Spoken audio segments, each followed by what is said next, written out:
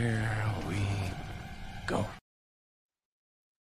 To all my heavy hitters and lockdown defenders, welcome to Sports Talk with Coach and Kurt, episode 104, man. We back in the building, man, each and every Tuesday, 9 p.m. Eastern Standard Time, and all your popular platforms you get your podcast from. I'm your host, Coach Defense, alongside Coach Kurt. We are the misfits of the airways, back in the building, man. The boys are back.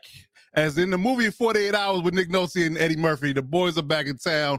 We are back in the airways, man, off a week hiatus, man. Had to deal with some health concerns, health issues, man. So we back in the building, right and ready to go, man. And we got a lot to talk about this week in sports, man. There's been a lot of things going on in the sports world, man. We're gonna try to get to as much as we can, and not a lot of time. But it's been good, man. With the sports world is definitely booming with news and views. NBA players are jumping off right now. The Lakers are playing the Nuggets at this very moment. So we'll give you a lot of updates as we go along in the show. But Coach Kurt, how you doing out there, good brother, to start the show today? Man, we 104 in, right? We hit the century mark. And now we're 4 more episodes past that, and we're continuing the journey going forward. So, man, I'm excited for this next step in the process, right? It's not about the destination, it's about the journey. So I'm excited. How are you feeling on this on the day? I know, we talked about the last series. I see you with if anybody's watching, if you notice the accoutrement that he has on right now. And if you look over his right shoulder, looker's left, you will notice that there's 2 jerseys. So if there's any question in this playoff series of who Coach Defense is supporting, then just notice the fit. Speculate no longer. Speculate no more. No more. You already know. Yes, you already know, man. Lake Show in the building, as always. So, man. Yeah. We're looking a little rough for us early, man. Playing at an altitude, man. Trying to get adjusted to this here game with and the Nuggets got out to a little bit of a hot start. So, we're going to try to weather the storm, man, and keep it close, man. Hopefully we can distill it late. So, but yeah, let's talk about NBA as we get into this. This segment, as always, like to do what's hot in the streets when it comes down to NBA news and views, and who else but our friend on the block, our nemesis of sorts when it comes down to headlines, incidents, tomfoolery, whatever have you, Ja Morant, yes, aka Ja Wick. Ja Wick.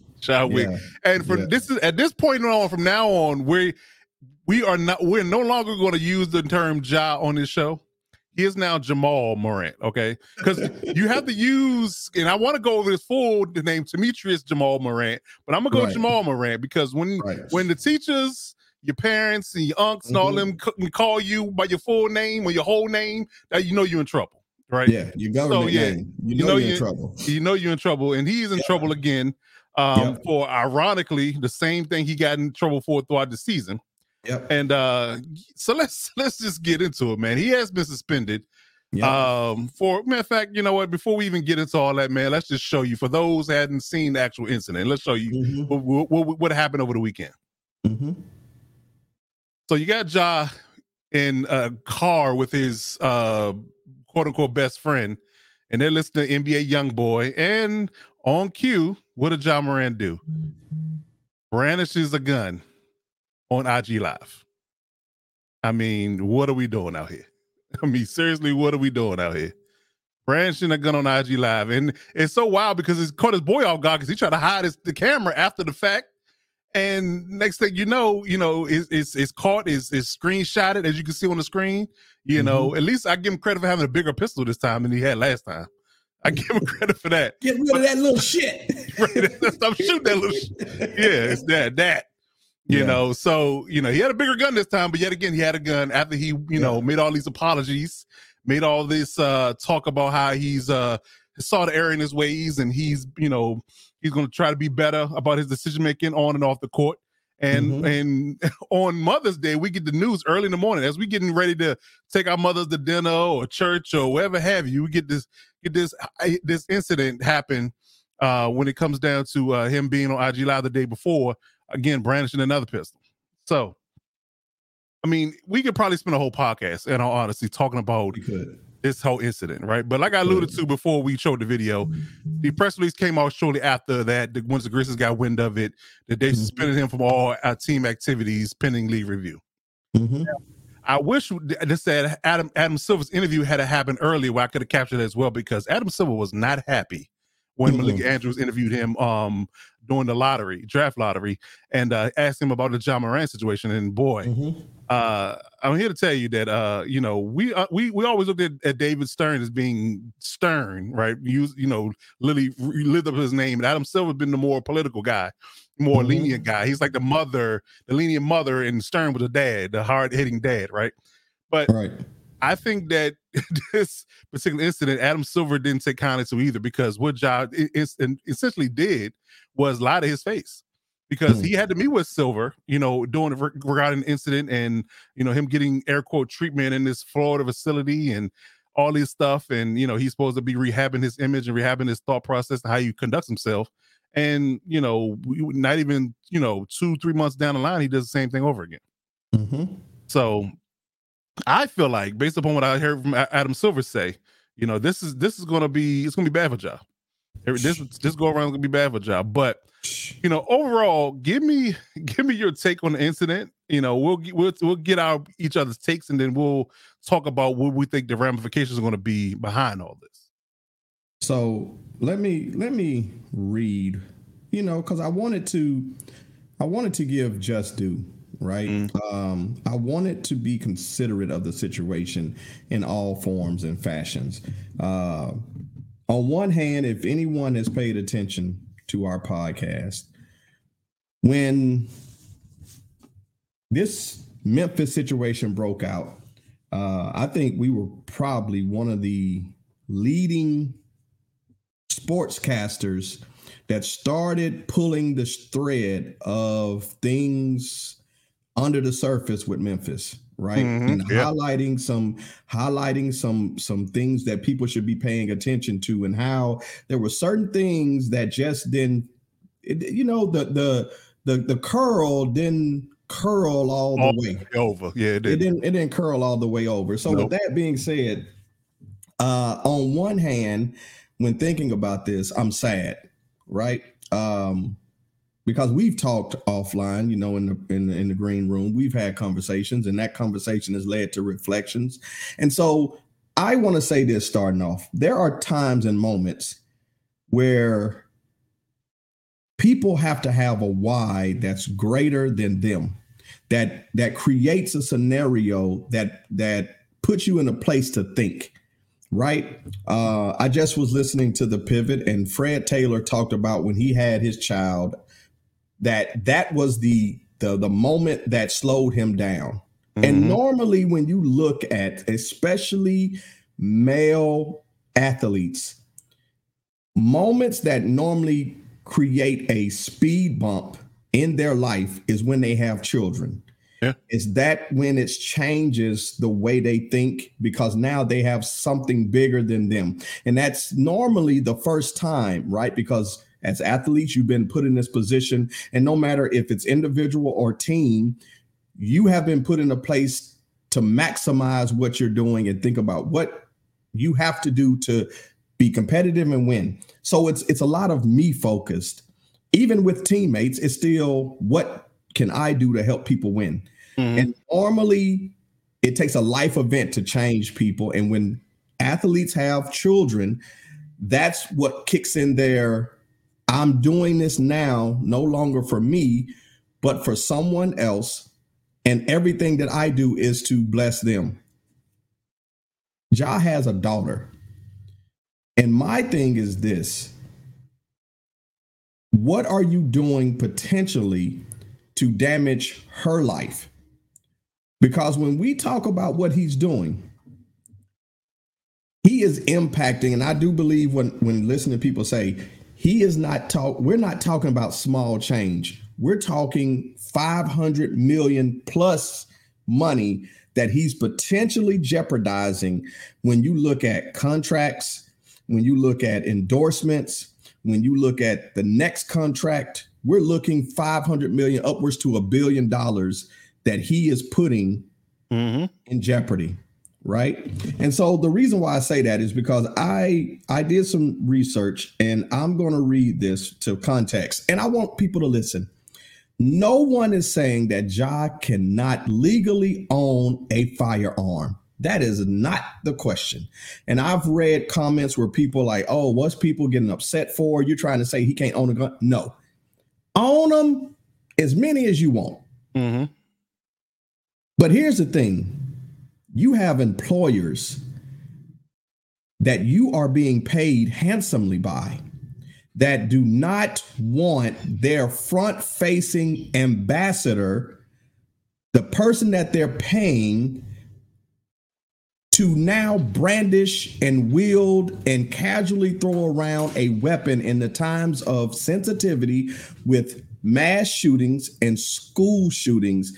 That is not the endorsement that they're signing up for. So it's not about owning a gun. It's about being responsible. And many times what you don't show on camera is more important than what you do, right?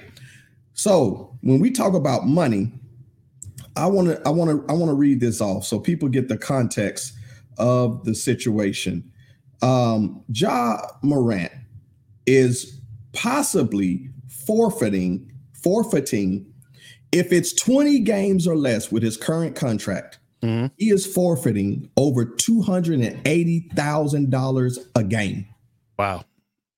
If it goes to 20 games or more, it goes to $305,000 a game. Wow. Now, I don't know about anyone else, Coach Defense. I don't know about you.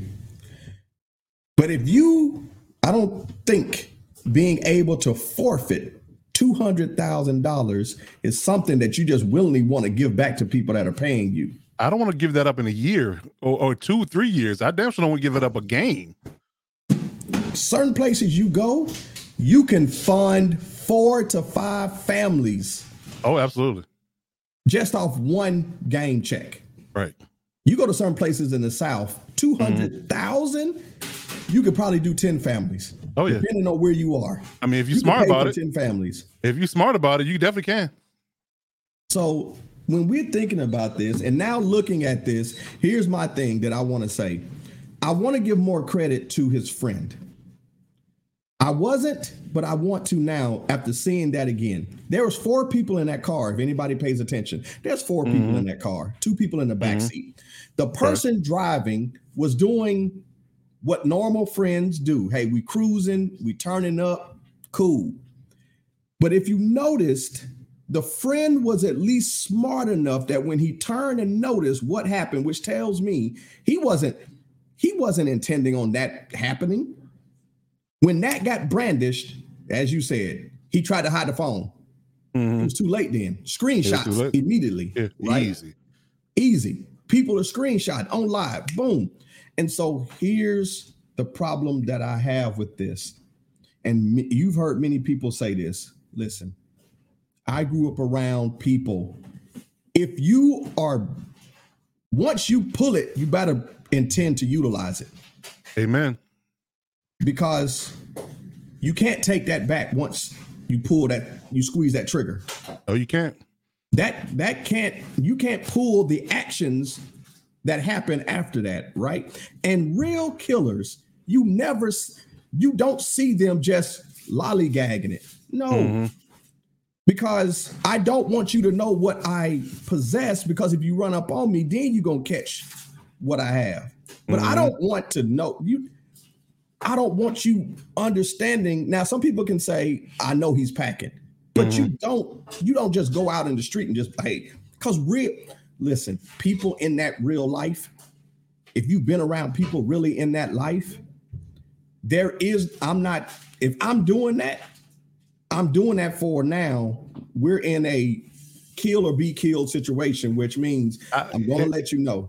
If I can interject for 1 second, I give one better than that. Yeah. There's a saying, bad boys move in silence and violence.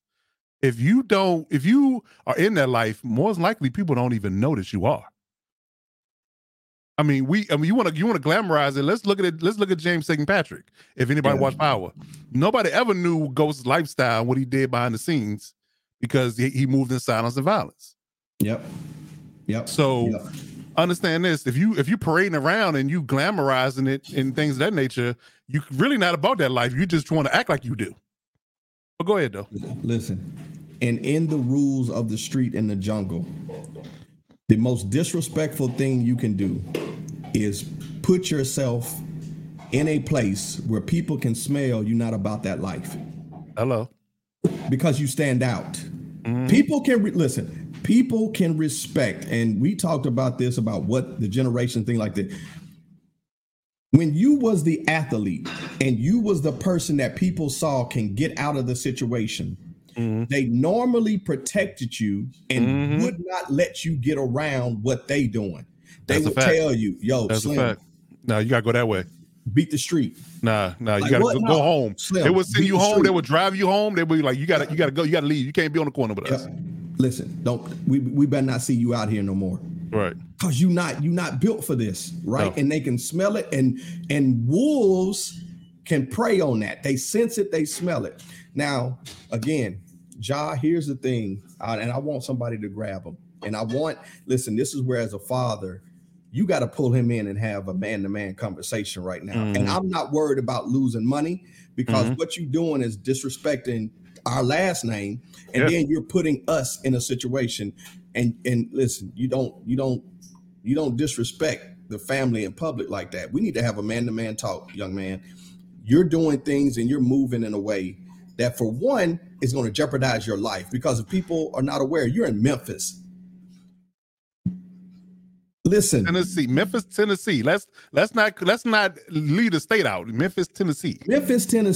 And Slim, when they know certain things, there are people that will risk it to run up on you. Rest in peace, rest in power to young Dolph. He wasn't doing nothing but pulling up to get cookies for the family. You talking about a man that was out there doing things for the community. If people sense you a sucker, they're going to run up on you, Slim, because you now are brandishing and parading things and disrespecting like what people are working for and have. And they like, okay, you going to play this? We going to see if you really about this life. And there's real live people that squeeze like that, that's going to run up on you and say, okay, you really about this. And you jeopardizing that because you never know who's watching you. Everybody who's watching you, you're not aware of. Hold on. Didn't PNB Rock get run up on and shot and killed for the same thing? It's the same thing. And listen, here's the thing, too. When you start getting certain people affiliated in certain situations ticked off, because when they call to that city and they start asking questions, because they're seeing certain hand signals that you're throwing in games, and they're seeing certain hand signals that you're putting in videos on live and stuff, and they check to see if you affiliated and you not affiliated, that's how people start to say, wait a minute, why is he associating himself with us and he's not? And who put him on? Well, and nobody put him on. I'm glad you brought that up, because there's a such thing, when it comes down to, the street order of things. Yeah, it's called a check-in. Yeah. So if you come into my city and you coming in, you bringing your entourage and you affiliated with certain people, you need to check in with the locals to let them know that you here in peace. Because if you're not, chances are you could be there for some smoke that you didn't ask for. So if you want to be real about it, let's be real about it. I mean, come on, let's be honest. Ja Morant has been very lucky up to this point here. You know what I'm saying? Because people know who he is. It's almost like they don't really take it serious. Like, because let's be honest. Like I said, because most rappers have already had run-ins with dudes when they don't check in to certain places when they know his gang affiliations there, right? Come on, man. I just watched a video today about the baby getting ran up on when he was out. You know what I'm saying? He ran up in the city, and the dudes walked up to the house he was in. Was like, yo, you need to come out here and check with me and get with me, or it's gonna be something. Yeah. So you've been real lucky, been flying underneath the radar, Slim, because honestly and truly, You really have gotten tested and touched by now if people really wanted to. Let's just be real about it. Because the dudes you're running with, I'm sure, I'm positive that these dudes ain't connected and tied to the point where nobody's going to ever bother them.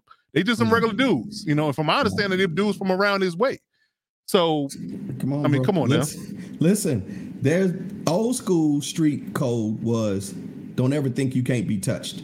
That's a fact. Don't ever think that we can't find if we don't know where you are, we got people that can find you. Listen, they'll find you or they'll find somebody that knows you and squeeze you out.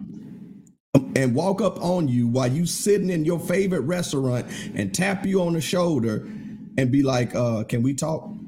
Or better yet, I give you a technological one. They'll just pass you a phone and it's a video chat, and they got your girl tied up in a warehouse somewhere. Bruh. And say, step outside or something bad gonna happen to her. Cats will show up and pay for front courtside tickets and be sitting there waiting for you, looking at you like, and telling you, we got to talk to you after the game. Right. We got to talk to you. Matter of fact, when the game ends, don't go to the locker room. There you go. Come right here. So, listen, all I'm saying is this. When you're not about that life, when people are checking receipts, when they look at how you grew up, where you grew up from, where you came from, and there's no line, nobody can vouch that, he about that work and he about that life. What people start getting pissed off is when a city urban person runs down to the hood glorifying and thinking that that's what they want. And who is you? Why are you down here? Right. You know what I'm saying? And they give you a warning. Slim, don't come back down here. Exactly. They take out your pocket. They take everything off your pocket. Give me your shoes, right? Because they want to scare you first to let you know, bro, we're going to give you one. Right. Only because you playing on our favorite team in Memphis. That's it. And we want to give you an opportunity. That might be a saving grace, because again, that goes back to your original point about how people look out for ball players and people that have made it and want to see you succeed rather than tear you down. I think that might be his only saving grace, but I'm glad you brought that up because, somebody got to vouch for him in Memphis. Because if he ain't got nobody that can vouch for him in Memphis, I know Memphis. And Memphis is, bruh, that ain't the place you run up on. It ain't. Listen, come on, man. This is a place that's been on TV shows literally detailing the crime wave and the crime life that's in Memphis. So you can't sit here and tell me that that it's not a place which you think you just get away with, literal, faking and fronting. You can't. No. You can't. No. So that's my feelings, man. He's jeopardizing again. He's jeopardizing money. He's jeopardizing his daughter's private school, high school, college situation, right? And he has generational money. He does. And we've said this, and I'm gonna bring people to conversation. His father has to be a father and not a friend. Say it again. Get off wanting to be courtside and wanting to be in the limelight and do all.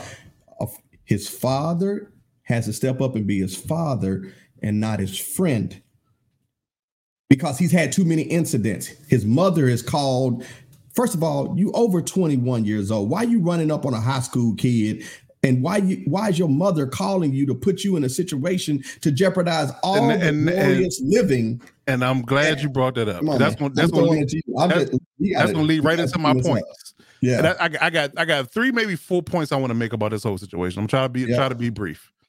So when it comes down to his father and his parents in general, like the fact that his father is not, in his ear and trying to bring him, back to reality is a problem.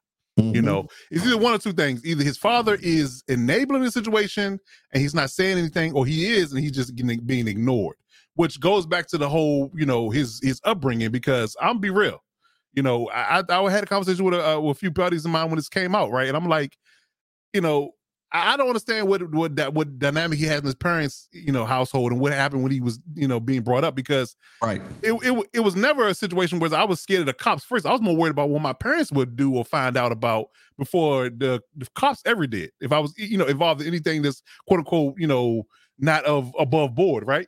So, if you don't have that type of, I guess you can say respect or, fear God from your parents, that's problem one right there.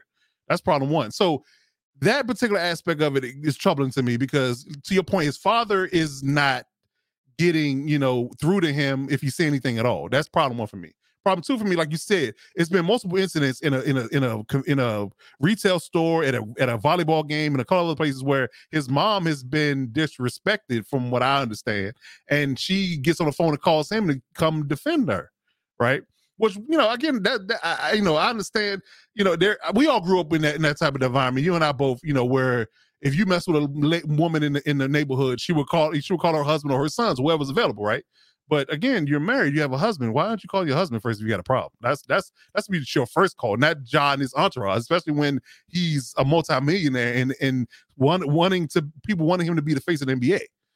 That's the whole other thing. But he has an entourage and all that type of stuff, and he gonna pop off the moment somebody mess with his mom, which rightfully so. Nobody should be be sitting idly by while people messing with your mom, but still, it's a way to handle it. Because we also got to realize too that you are Ja Morant's mother. You're going to get bothered by people at games. We've seen it before. I'm not sitting up and saying it's right at all, but it happens, right? People are going to heckle you, talk trash to you, say whatever they want to you, talk about your son, talk about your family, all that kind of stuff, try to get under your skin, because guess what? Your son is a superstar. So that type of stuff is going to happen. So you have to kind of, move in a certain different way, or get people around you, i.e. security and things of that nature. You feel like you got issues where places you go. Because let's be clear. I mean, I know Savannah James and Gabrielle Union and all these, wives that have basketball players or pro athlete husbands ain't moving just free willy-nilly, without anybody, thinking that nobody's going to say anything to them.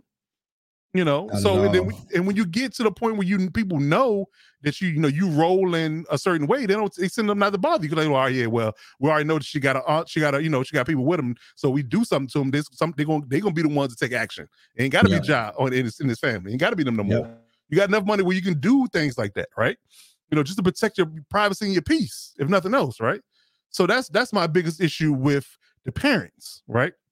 Now it comes down to next up is the friends. Air quote friends, because they, to me, are playing a part in this whole aspect and whole fiasco, right? Because they are, complicit and really, side by side and shoulder to shoulder with him and doing all these, nefarious acts, right? So again, because it's this particular friend. I don't know if you noticed or not, because this particular friend that he was on IG Live with, that's supposed to be air quote his best friend, right? He has been banned from all Memphis Grizzlies games in entirety because of his antics at games in the past. So was this the friend that was shining the laser? Yes, it was him. Okay. He's been at the forefront. Right. Matter of fact, the best friend has been at the forefront of every scandal that has happened to Ja since he's gotten in the league. Now I understand why people are saying that ain't your friend. Exactly. I retract my statement now. Okay. So yeah, my point exactly. So again, you're enabling this behavior instead of being a friend of being a real friend. You know what I'm saying? If you're my best friend, you should be looking out for me and trying to protect my best interests, especially when you're probably most likely either being compensated by me or, you're getting your success money that you have is based upon you rolling with me, right? Let's be real. This dude ain't got no real job. If he's everywhere Ja is, he ain't got no real job. He ain't working on 9 to 5. No. So let's be real. You somehow or another, by some means or some facet, you're being compensated by being Ja's friend. So you should be trying to protect him and yourself and keeping him out of harm's way, not putting him in it.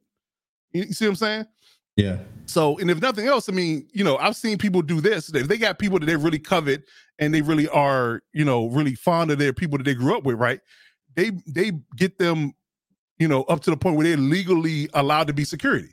Get them a security license, start them a security business, and guess what? They're now your security, right? But they're not doing it. They're just out here acting like a rapper entourage, and nothing is legit. So right. Everything they do and everything you do is all under the same scrutiny. Y'all just look like foolish people out here doing foolish things.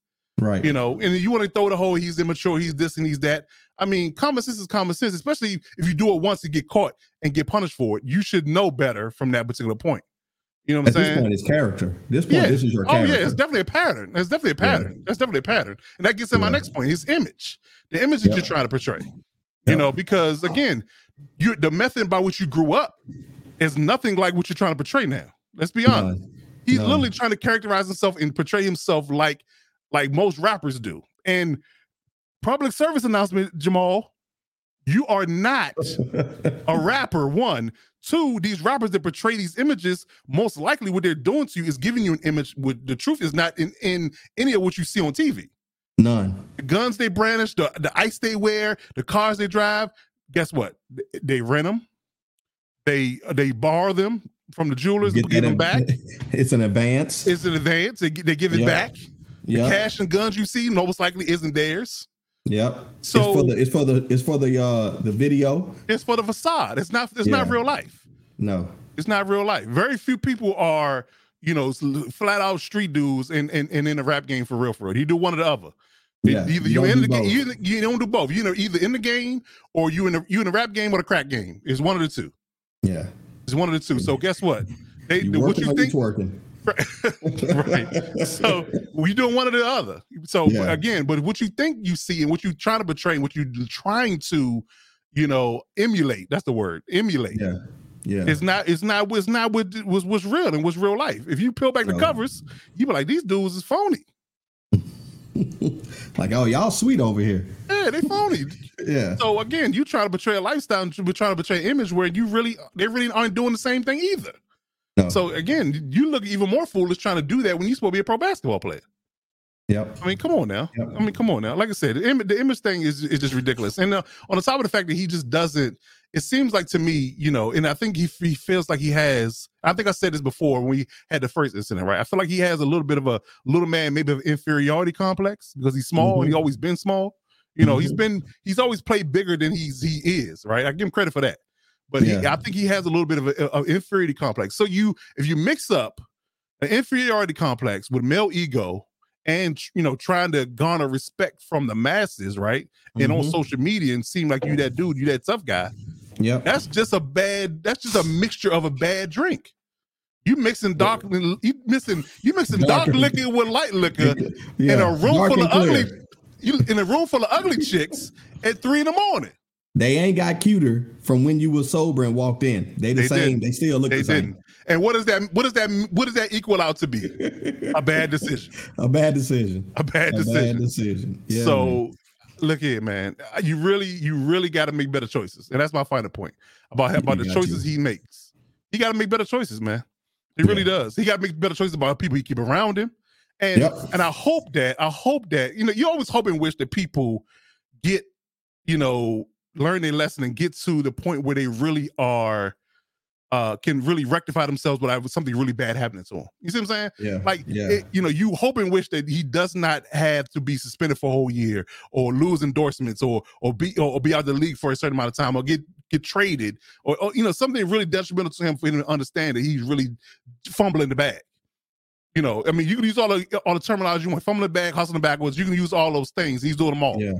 And quite frankly, I hope that he understands and gets it before it's too late. Because again, it's one of those things where you really do not want to have to go through the type of turmoil that you are self-inflicting on yourself in order to understand that you need to do better.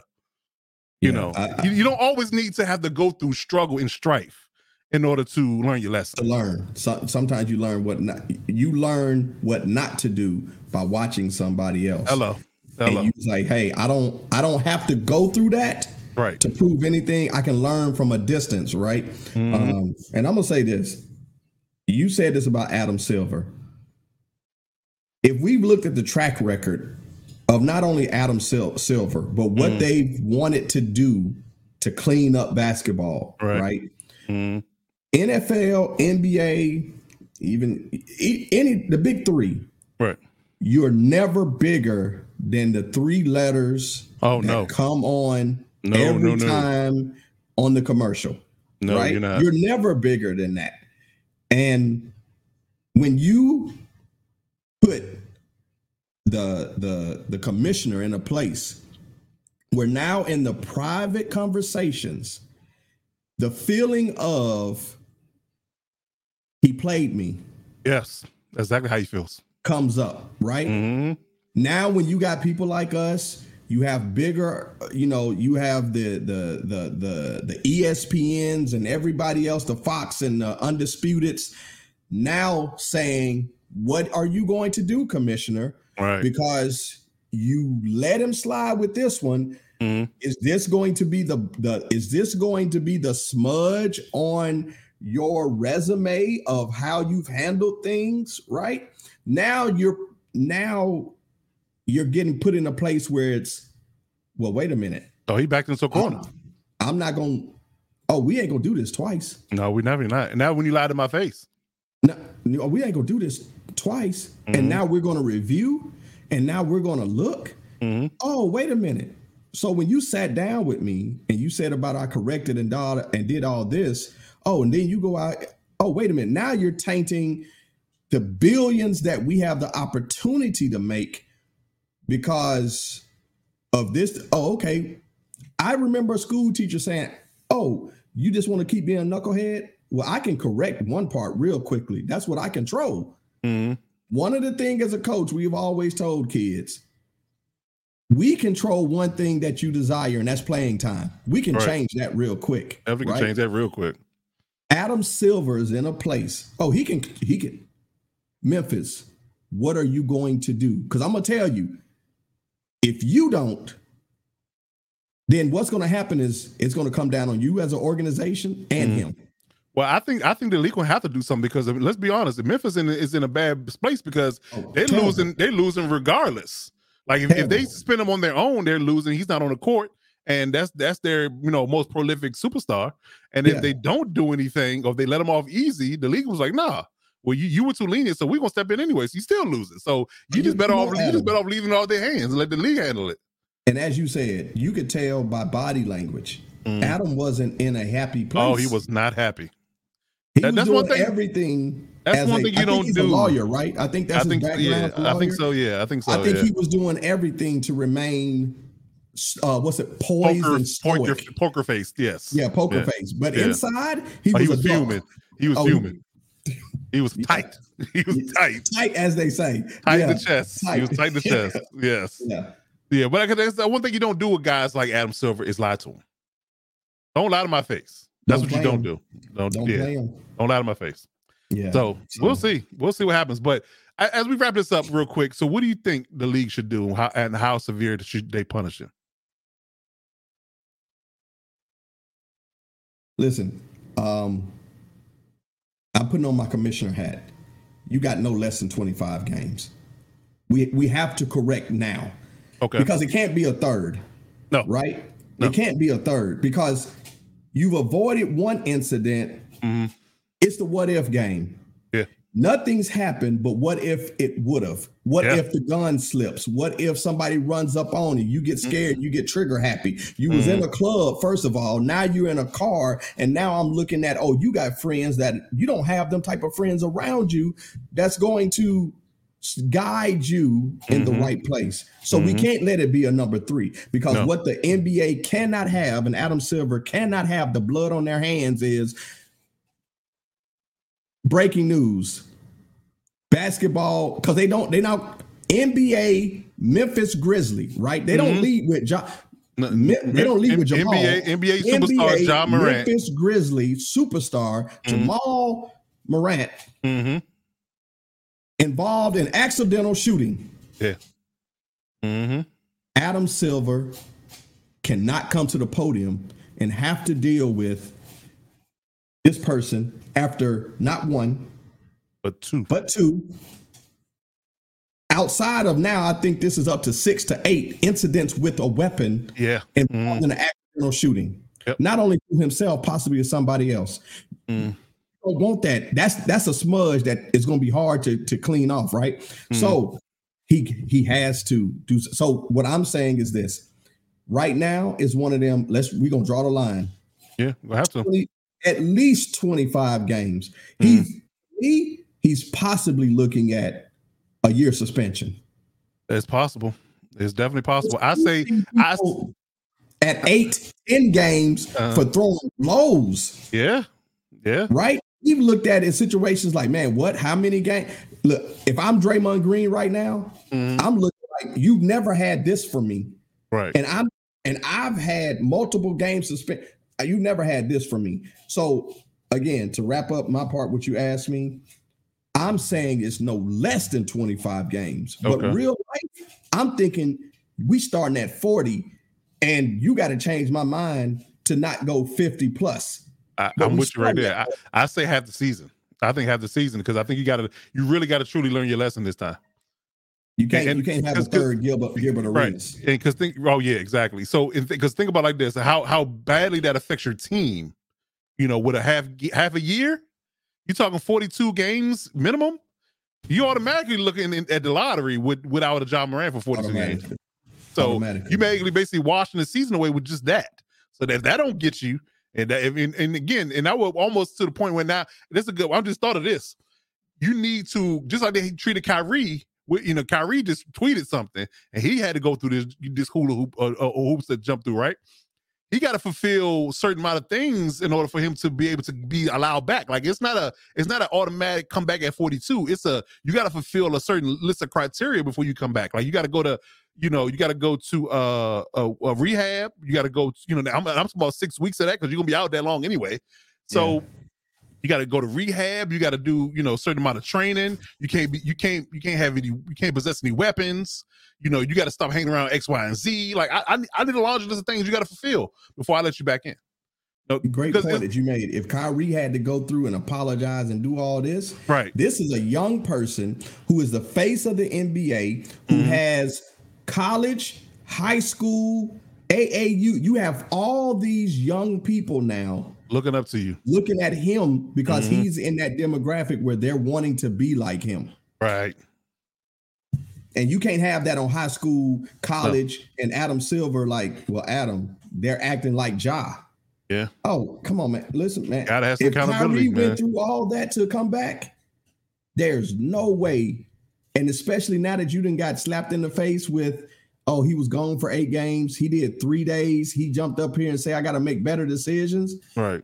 Oh, you didn't play me once. You ain't gonna get a number 2. Definitely not getting number 2. So no. We'll see. But I'm with you at least half a year, if not more. Half a year. And if I feel like anything in my body, my being tells me that you ain't, and my spirit don't feel like my spirit is vexed. If my spirit is vexed, you can't come back. You can't go back. You can't go back till I feel like your spirit is right. Your aura, your sage got to be burning right, and all that good stuff. You cannot come in here looking like, if I see you in a club, if I see you in a strip club, I see you drinking alcohol. I mean, I need a lot to change. I need to see. Clean cut. You need to come in with the Pope outfit. And be like, I've been to church every Sunday. I ain't doing this no more, that no more. You need to have a clean cut image for the next 3 to 6 months. If one of our people that are on the books, that are undercover, that you don't even know are watching you, if they catch you out, if you drive by a club, matter of fact, you better not have a club soda. If we see you drinking club soda, it goes to 60 games. That's it. You better not have club soda, club crackers. You better not. Matter of fact, I better not catch no $1 bills in your pocket, Slim. You need 5s and above. If I hear you playing in the club, right? You better not play it. You better not. I knocked my camera there, laughing at you. If I hear you playing Usher in the club, you better run to the locker room. You play T-Pain, I'm in love with a stripper. That's 60 games. If I see you sitting courtside and In the Club comes on and you don't walk to the back, I'm suspending you right there. I'm calling you game. I'm calling you right there. You better not dance. If I see you gritty, one time. You can't gritty for 4 months. If I even see you shaking your ankles.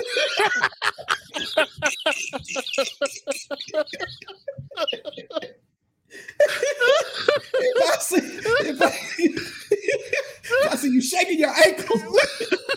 If you arch your back or shake your ankles in my presence. That's 70 games. 70 games. If I hear you utter, "It's a party in my city," it better not be. You better not go to Party City. You better not go to Party Life. You better not. You Man, better not. if you got rap music on your playlist in Spotify. You in Memphis, you better go to a country saloon. If I see anything with an NBA young boy, if I see anything, if I see young boy or little in any movie that you listen to, you better not watch Soul Plane. You better not watch Soul. Nope. If I see you with a bag of rap snacks, I'm slapping them out your hand. Not rap snacks. Oh man. Yeah. Oh, okay. Let's get this back on track. Yeah, let's reel it back in. Let's reel it back in. But yes, John Morant, please, Jamal, get some help, please. Yes, please, Jamal, get some help, sir. We need you to get it together because again, like you said, you got yourself, your daughter, and your family depending on you. Yes. And we wish you the best and understand that you are lucky enough to the point of not gotten anybody hurt. Yeah. And let's keep it that way. Yep. Let's keep it that way. So let's move on. Let's talk about the playoffs.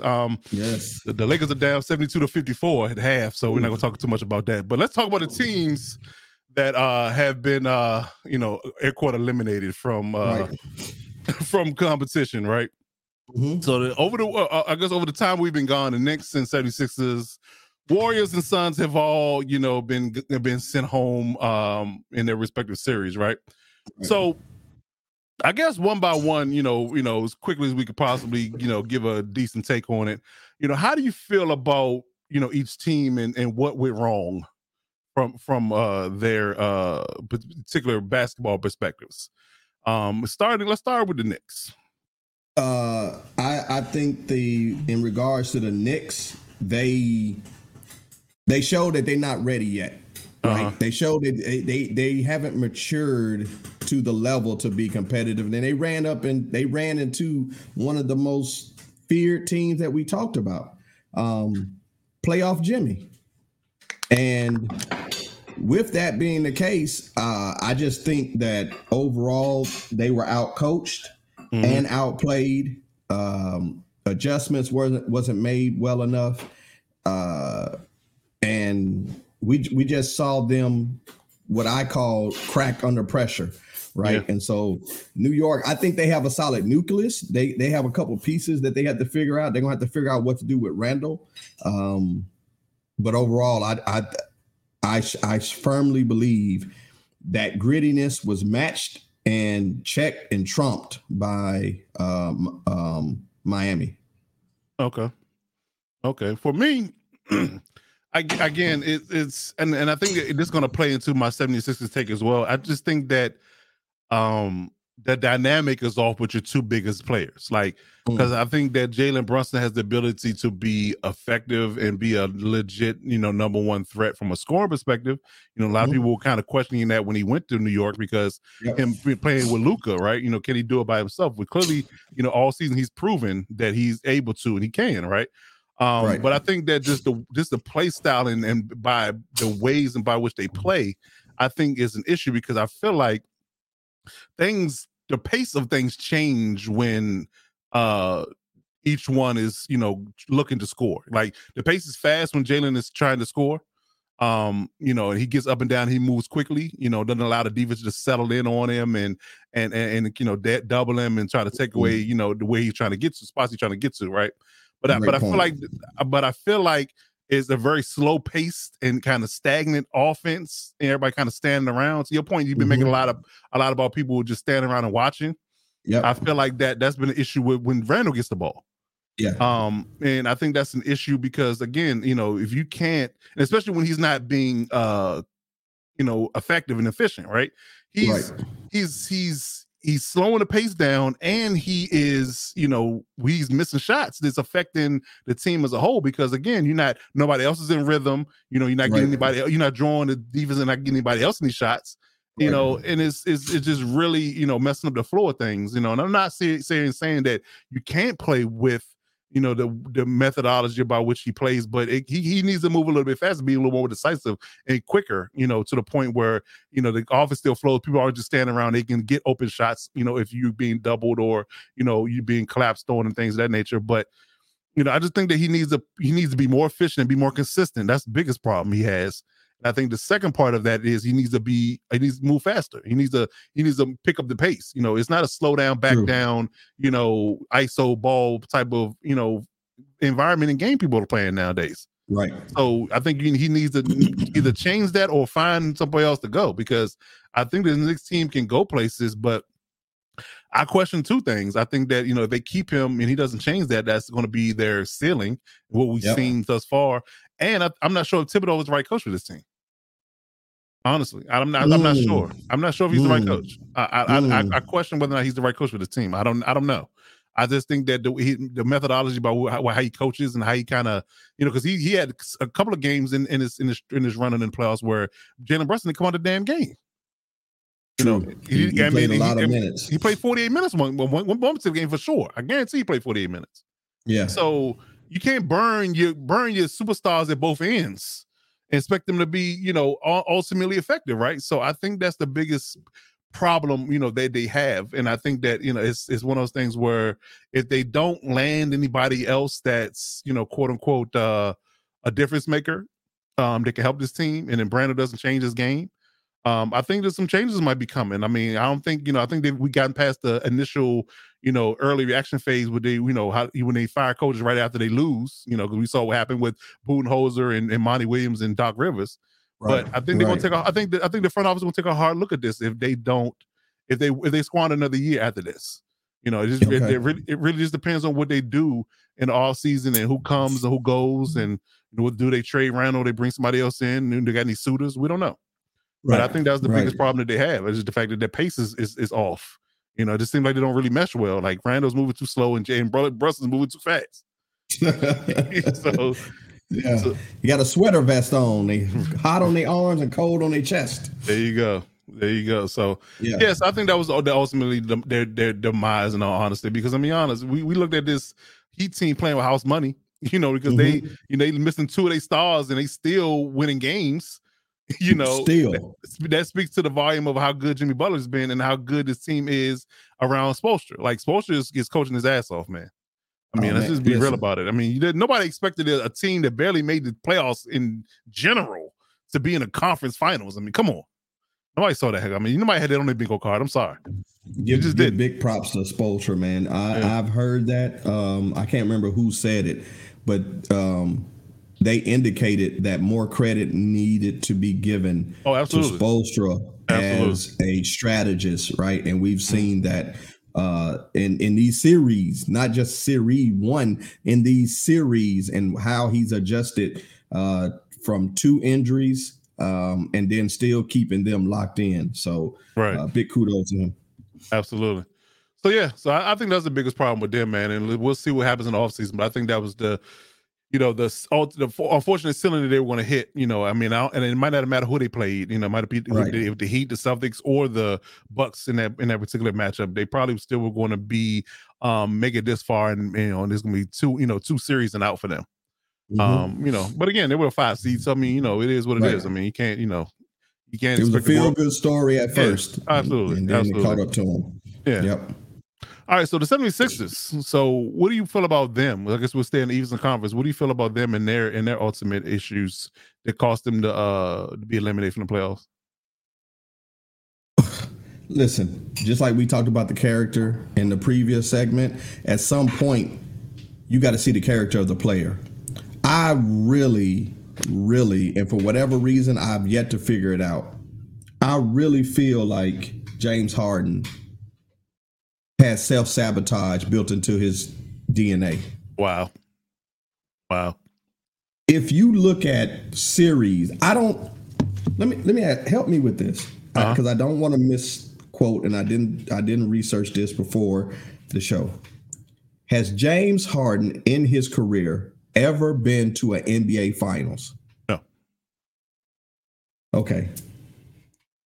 I may be crazy, but my spirit says I'm not. Have you noticed Wait. Was he on that team that the OKC went that year? They played LeBron and them. Was he on the team then? I think he might have been already Houston already. I think he was already gone from there. Yeah, I feel like he was already gone from there. So no, the answer is no. Have you noticed that when it comes to certain times, the final games, he consistently disappears, or he consistently, to me, sabotages the moment. And I don't know what it is. But you know, to be honest with you, I think that some certain people aren't just built for pressure, man. They fold. Listen, they say the old saying goes, pressure busts pipes and also brings diamonds, right? Yeah. And his pipe be bursting every time it gets to the point where he needs to show up at a crucial moment. Let's be honest. And I think that, that kind of, I don't want to, steal your thunder when it comes to the tape, but I think that between him and his inconsistency and the fact that, he plays iso ball on his side and then B moves slow and getting into his offensive sets. Yeah. When he gets the ball in the post, you just saw at the end of that series, man. It just everything just stopped. It was a real slow, frenetic pace. And Boston ate it alive. And because the moment, I'm telling you like this, I'm surprised they didn't do it before now, but the moment they inserted Robert Williams in the starting lineup for the Celtics, that was it for them. Because again, all they could do, because they know that they know Joel Embiid is not doing Nikola Jokic when it comes to passing out of the post. Right. So they know that if you don't have a clear vision or clear path to know what open man is, he struggles. So what they did was put Robert Williams on him primarily, and they doubled him with Al Horford. Mm-hmm. So you got two big bodies, two 6'10" plus bodies at you, shielding you from a passing lane. And it was hard for you if it wasn't in front of you or in your peripheral left or right, you couldn't see the lane. So it was hard for you to even pass out of the double teams. Right. So that frustrated him and stymied his offense when he got the ball in the post. And again, when Harden's dribbling the air out the ball and taking to the shot clock down to 10 and then passing it in the post and he's getting immediately doubled, you got 2 seconds left on the clock to hoist up a shot from outside. Yeah. So that was a recipe for disaster for them, man. It really was. Yeah. And that's why I say at some point we have to recognize the character of the player. And I'm at the point you're going to have to show me something else, because it's almost now where I'm coming to expect it because you've done it so many times. Mm-hmm. I'm just waiting for that game because I know you got one in you. Listen, you know I know you got one in you. I don't think he does. No, I'm talking about that game of where you're gonna look like you never played basketball before. Yeah. Because if you look at and I'm not even going to say uncharacteristic now, because again, when he showed you who he is. He is a prolific scorer in a regular season. And all of a sudden, he can't hit the side of a barn. He's done this at OKC. He's done this at Houston. He's done this at Brooklyn. It's almost where you get petty. You become the little kid who didn't get picked first. And so now you want to take your basketball and go home. He's throwing the ball all over the place. He goes up for the layup. He elbows Jaylen Brown in the face. He's missing wide open threes that we've seen him drop with his eyes closed. Mm-hmm. And he can't hit the side of the barn, and he's nowhere to be found again. And I'm saying this because did Embiid have a bad game? Yes. Also understanding Embiid's playing on a semi-bad knee. I think the pressure of the moment got to him. You add MVP and you add the last couple years getting to certain places. I think some pressing happened, right? Because when Boston went up then. Oh, listen. They didn't game flow. 7. Them sphincters was tight now. Let's just be real about it. Tight. It was tight. Only one that wasn't tight was Jason Tatum's. He was so, oh my God. But when you look at it again, I can say to me, Embiid started pressing because now he's like, I got to do more because we're in this game and we're about to go home. I mean, you looking around like, okay, James ain't doing nothing, and nobody else has got it going. So guess what? I gotta do something. I gotta do something.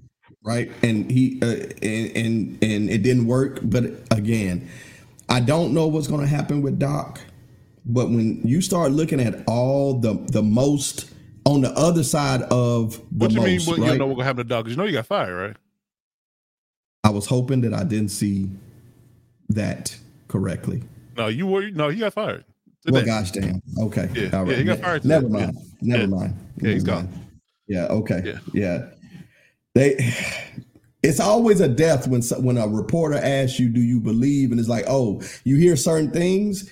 It's like, "Oh, you're a dead man walking." Oh yeah, pretty much. I Now, knew that if they lost this series, he's gonna get fired. I knew that. That was guaranteed. It was a guarantee. Does the general manager leave as well? Oh, no, Murray ain't going nowhere. Murray ain't going nowhere. Now, and the problem is that Murray loves Harden. Like he has a man crush on Harden. So what does he do about Harden leaving? Because he can walk out the door for free. So what did they do? So I say all that to say, when you look at it, Philly, unfortunately, Phillied, right? Doc fell into what we've seen from Doc at some point. It's some weird post Boston situation. He struggles in these moments. James Harden, the Clippers, Orlando, Philly, all of them had issues. James Harden has followed up with what we've seen him do at every team. He's going to give you those games. Yep. And at this point, it's not even shocking. It's like LeBron, when you look at LeBron and he saw Anthony Davis hit the ground and he just, this mother righty. Yeah, okay, what? Yeah. That's what happens with James. Yeah, here we go again. Here we go again. This same old ish dog, just a different day. You know what? This, to me, that's one of them games where you do friendly fire. You intentionally do a chest pass straight to his face. Wow. Like, you gonna do this to me? Okay, you about to catch this chest pass right in the face. That's old school practice stuff right there. yeah, right in the face. Right. Like, man, you. Yes, I did. And so that's what I felt about Philly. So now they're at home as well. Yeah, if I was Joel Embiid, I'd be acting like Denzel in Training Day. You think you could do this to me? All y'all about to catch cases. Bro, you be playing basketball in Pelican Bay when I get through with you. 23-hour lockdown, shoot program. So yeah, man. So I mean, like I said, I kind of gave my ticket and missed yours, but something I have to give. Like I don't know who the new coach gonna be. I don't know what they're gonna do with James Harden, but I think they need to make some massive changes. Oh, they got to. You know, when we let Coach Benson calm down, we'll bring him on and ask him what they think he should do. Oh, you know he hot right now. I know he's tight. That's why he didn't ask me to come on the show this week because I know he's tight. I know he's especially tight. They was looking good. They was up. Yeah, I know he's tight, so I ain't even gonna ask him. I let him cool down a little bit. Him and Mike Dub. Him and Mike Dub. Tighten the chest right now. So we're gonna let him simmer. Let him simmer for a while. We'll bring it back on later. Yeah. All right. So talking about the Western Conference, talking about the Warriors, man. What do you think? What do you think their ultimate demise was? Their ultimate demise was the fact of what we saw, and especially what you talked about. They just never got right from that situation, right? Between Poole and let me throw a hot take on you. I'm gonna put this sauce in your pot as you stir up your take, right? You gonna put some sauce on my pasta noodles? Yeah, right put the sauce on your noodles, right? Okay. So, what do you think about this conspiracy theory? Jordan Poole gets punched in the beginning of the season. Okay. He plays, the part. He says that I'm cool. We get over it. We can make kumbaya out. I'm over it, right? Yeah. But he consciously or subconsciously sabotages them in the playoffs in the most biggest moments, because if you look at his stat lines when they had games where they needed a third scorer and he was supposed to be that guy, James Harden, it was worse. Yeah, it was worse. I mean, he may have had one good game in the playoffs in an entire length of the time they were in the playoffs. I wouldn't say it's a conspiracy theory. I would say that your analysis is valid, because it's like, I'm cool. I'm gonna play the part. Mm. But listen, we know there's times where it's like, man, I don't give a damn about this. I don't give a damn. I'll miss every shot. What you gonna do? I'm still getting paid. Yeah, so I don't see it surprising, because again, we don't know what's going on in the locker room, right? No. Mm-hmm. And What if in the locker room Draymond tried to say something to him? That brings up emotions. Every time he comes near me, I get PTSD. Like, dude, you barking, and even if you ain't talking to me as Jordan Poole, the fact when I hear I don't even want to hear you breathe. Right. I just don't like when you breathe. Right. And then that throws like, look, if y'all gonna win it without me. Yeah. So, yeah, man. But this team, they had multiple emotional moments they had to deal with, right? They had the Jordan Poole situation. Then they had Andrew Wiggins. Yep. The Wiseman experiment didn't pan out. No. Draymond was hurt for a spell. Steph was hurt for a spell. So yeah. Clay went cold. And again, watching that game, I didn't expect it to be that cold. I did. When I watched the first quarter, I said, "Oh, this is over," because he shot multiple possessions. He went down and had 2 to 3 looks and missed. I mean, he was. I want to say he was 0 for 8. Yeah, he started off getting 0 for 8. When I saw that, I said, "Oh, I think it was 2 for 10. After that, it was 2 for 10." I said, "It's done." You just, again, when you shoot long range, the great thing is when you hitting them. Oh, they backbreakers. But when you miss, those are long rebounds that immediately allow the other team transition to get buckets and transition buckets. And when you don't have a big man at really all, it becomes nobody's cleaning the boards. Nope. And with those threes, if you ain't hitting them, at some point you live by the 3, you die by the 3. That's for sure. And so when I saw Clay go cold like that, and Poole disappeared, Draymond is not going to give you more than about 15 max. I mean, he had that one good game, and they won that game. But unless you get that from every night, which you don't typically do, then it's going to be a recipe for disaster. Instead, Steph just can't do it, and they did some things very smart, made him into a true point guard. Because when he's allowed to score at will, then they're really dangerous. But freelance, but the fact that he had to be a facilitator and try to get everybody else involved, and they try to limit his scoring as much as possible, that's a recipe for them to go home. I mean, let's just be real about it. So you got some paid situations you got to figure out. Again, the general manager is coming up due. What you paid Poole? You've paid Wiggins. You paid Wiggins. Draymond got a player option. Yeah, Draymond got a player option. Is coming up due. So next year, you got one more year left. Come on. So do we see Draymond come back? And again, Draymond has been the engine, but unfortunately, he overheated a couple times in a couple situations. That carburetor ain't kick in right. Yeah, that coolant didn't kick in like it was supposed to. So right. I don't think the window is closed for them. No, I don't think so. But I think they need to make a couple of changes though. Like just they got to get a big man. I do think they need to get a rim protector of some sort. Yeah, I do agree with that. A rebounding big man, rebounding shot blocking big man, if nothing else. Go to Croatia or Ukraine and find somebody with a. Call JaVale McGee. What'd you say? Find somebody with a Vic in their last name. Either they're gonna be able to shoot a Vitch, they're gonna be able to shoot, or they're gonna be able to rebound. One of the two. All you need is a bad Vitch. Yeah. And you right back in the championship. Listen, you be right back. When they get a Vitch show up, everybody likes that. Right.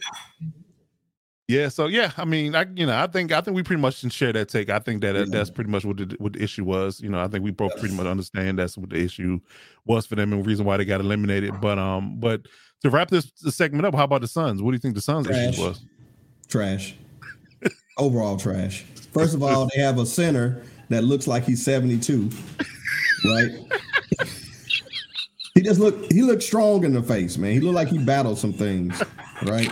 He looked like he just walked out of Pep Boys and he done like 17 oil changes in a row. Look. He looked like original member of Planet of the Apes. He looked like Caesar walking up to old boys.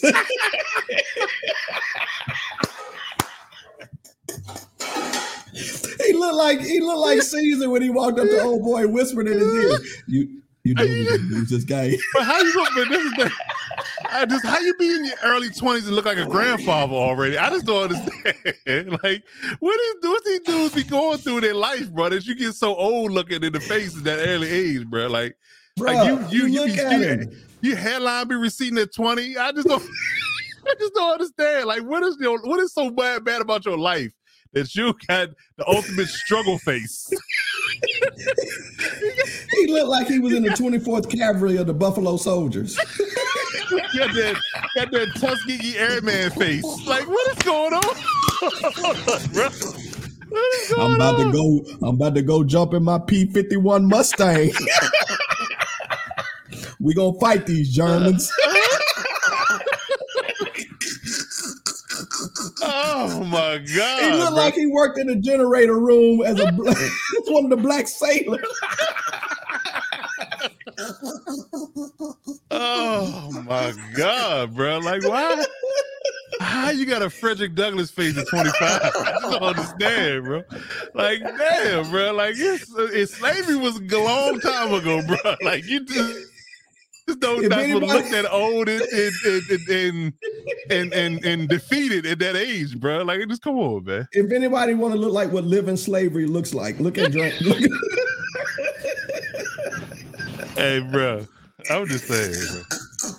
And then he had audacity not to play well. Like, you just got the old man face and didn't play well. Like, how you let Joker beat you down the court? Bruh, that should never happen. Bruh. Joker run like his knees hurt every day. Nikola Jokic run like his knees hurt every day. You let him beat you down the court on a regular basis. That's not supposed to happen. Looks like water freezing. That's how slow he is. And you let him beat you down the court on multiple occasions, multiple times. Yes. Come on, bro. And again, the thing with Boston, I mean not Boston, the Phoenix. You're looking at two extreme scores with minimal. You have one person that don't play defense at all. No. You have another player that works to play defense, but he can only do so much. True. You expect your 7-foot center. How are you 7 feet? To do nothing else, rebound and protect the rim, and he did none of that. Who was ever scared to go to the rim? Nobody. He averaged 1 block. 1 block. You're 7. You should be able to block just by raising your hands. Just let people smell the degree you wearing. Just let them smell your deodorant, and then you can block a shot. Yeah, being that tall, your wingspan should block a shot. Your underarm deodorant, a la Slave Et Brute, should be able to help. Again, his average as a 7-footer was 1 block a game. That tells you right there all you need to know. But again, Chris Paul going out, Booker, Durant scoring, and then unfortunately they didn't have a bench. No, they didn't have. But we knew that going in, though. Yeah. We knew that going in. We knew the fact that they did not. It did. We knew that going in. They didn't have a bench. They were very top heavy, and they didn't have anybody to relieve them if like I said, Chris Paul needed to be out. And then turn around their point guard, the backup point guard campaign was hurt at the beginning of the series. He had to come back and play and start. He literally came back the moment Chris Paul got hurt. The game Chris Paul got hurt, his first game back, so he had to get thrust into the starting lineup. So they had even less of a bench. So that is bad. It's bad, and end up costing Monty his job. Which we could probably get into this at a later date, but I think that it might have been a little bit of an unfair firing. But I think that unfair, super unfair. But coupled with the 2 big time beatdowns you took in the playoffs last 2 years and a new owner, I don't agree, but I understand. Look, that's a whole mouthful right there. I don't agree, but I understand. And the way Joker was bodying, listen. I've gained a greater respect watching Joker play. He may be slow as paint drying, but I will tell you what, he was old school with putting his shoulder in people's chest, right? He's a fantastic passer. He got 2 foots in the Lakers right now. So listen, I got nothing but that's the thing. I'm gonna go back to my original take. I don't understand how, and this goes back to narrative and legacy, right? And I think people are scared in a sense to, be too, I guess you can say, congratulatory when it comes down to giving awards, because I really think that Nikola Jokic had a better year this year as a player than he did his last 2 year MVP years. So how do you not reward that? I have greater respect in watching these series now in games being on prime time and being able to really. I'll sum it up like this. I'm not going to be long-winded with it. You have brought me over to your side about what you said about Joker, and as you just reiterated, he had a better season. You look at his stats; he did better, and his team was top of the conference. His team did better. He did better. He averaged better numbers. He could have went 3 for 3. He should have went 3 for 3. Easy. I mean, the man is averaging a triple-double right now. He's basically a triple-double waiting to happen. Walking triple-double every night. Every night. Just saying. Just saying. All right, so let's forward over to let's talk about the I guess you can say the last four, standing four. The last four. Yeah, the last four, the final four. That's crazy that it's 1 and 2 and 7 and 8. That's spooky. That is wild, ain't it? That is wild. So, of course, the Nuggets and Lakers are playing right now. The Nuggets are beating the Lakers 99-81, 3 minutes left in the third. The Heat and Celtics are playing tomorrow night. God, ooh. Yeah. And then Bruce Brown just came down the middle lane and dunked on the whole team. Okay, it's rough. Right. It's rough tonight. Rough tonight. But yeah, I mean, let's just talk about the actual series in its entirety, right? What do we think about, prediction wise? What do we think about how these series are going to lean? Clearly, the Celtics and the Nuggets have home court advantage in both of these series, right? Yep. Now the Nuggets, ironically, hadn't played this Lakers team since the trade. Like they got their 4 games out of the way before the trade happened, so this is the first time they actually playing the new look Lakers. So that's one narrative. The Celtics, ironically, I can't remember the numbers, but I think that they split with the Heat. I want to say, I think I heard that. I'm not. Don't quote me on that. I go research that again, but yeah, I mean, it's clear to me that the Heat have gone to war with the Celtics in the regular season, even though the regular season isn't really the Heat's bag, in a sense, they definitely have stepped up their play when it comes down to playing the Celtics. So how do you feel about, let's start with the Eastern Conference. How do you feel about the Celtics Heat series? Listen, one thing that we said is that Miami is one of the scariest teams you can play right now. Yeah, playing with house money. And they're proving it fact right now. I believe this. If we see Tatum and Brown that we've seen the last two games, if we see that combo, it's going to be difficult, right? We've talked about it. You've brought it to the forefront. Boston has something that is hard to defend. They have extremely long wings. Yes. That are athletic and that can shoot. Miami is down.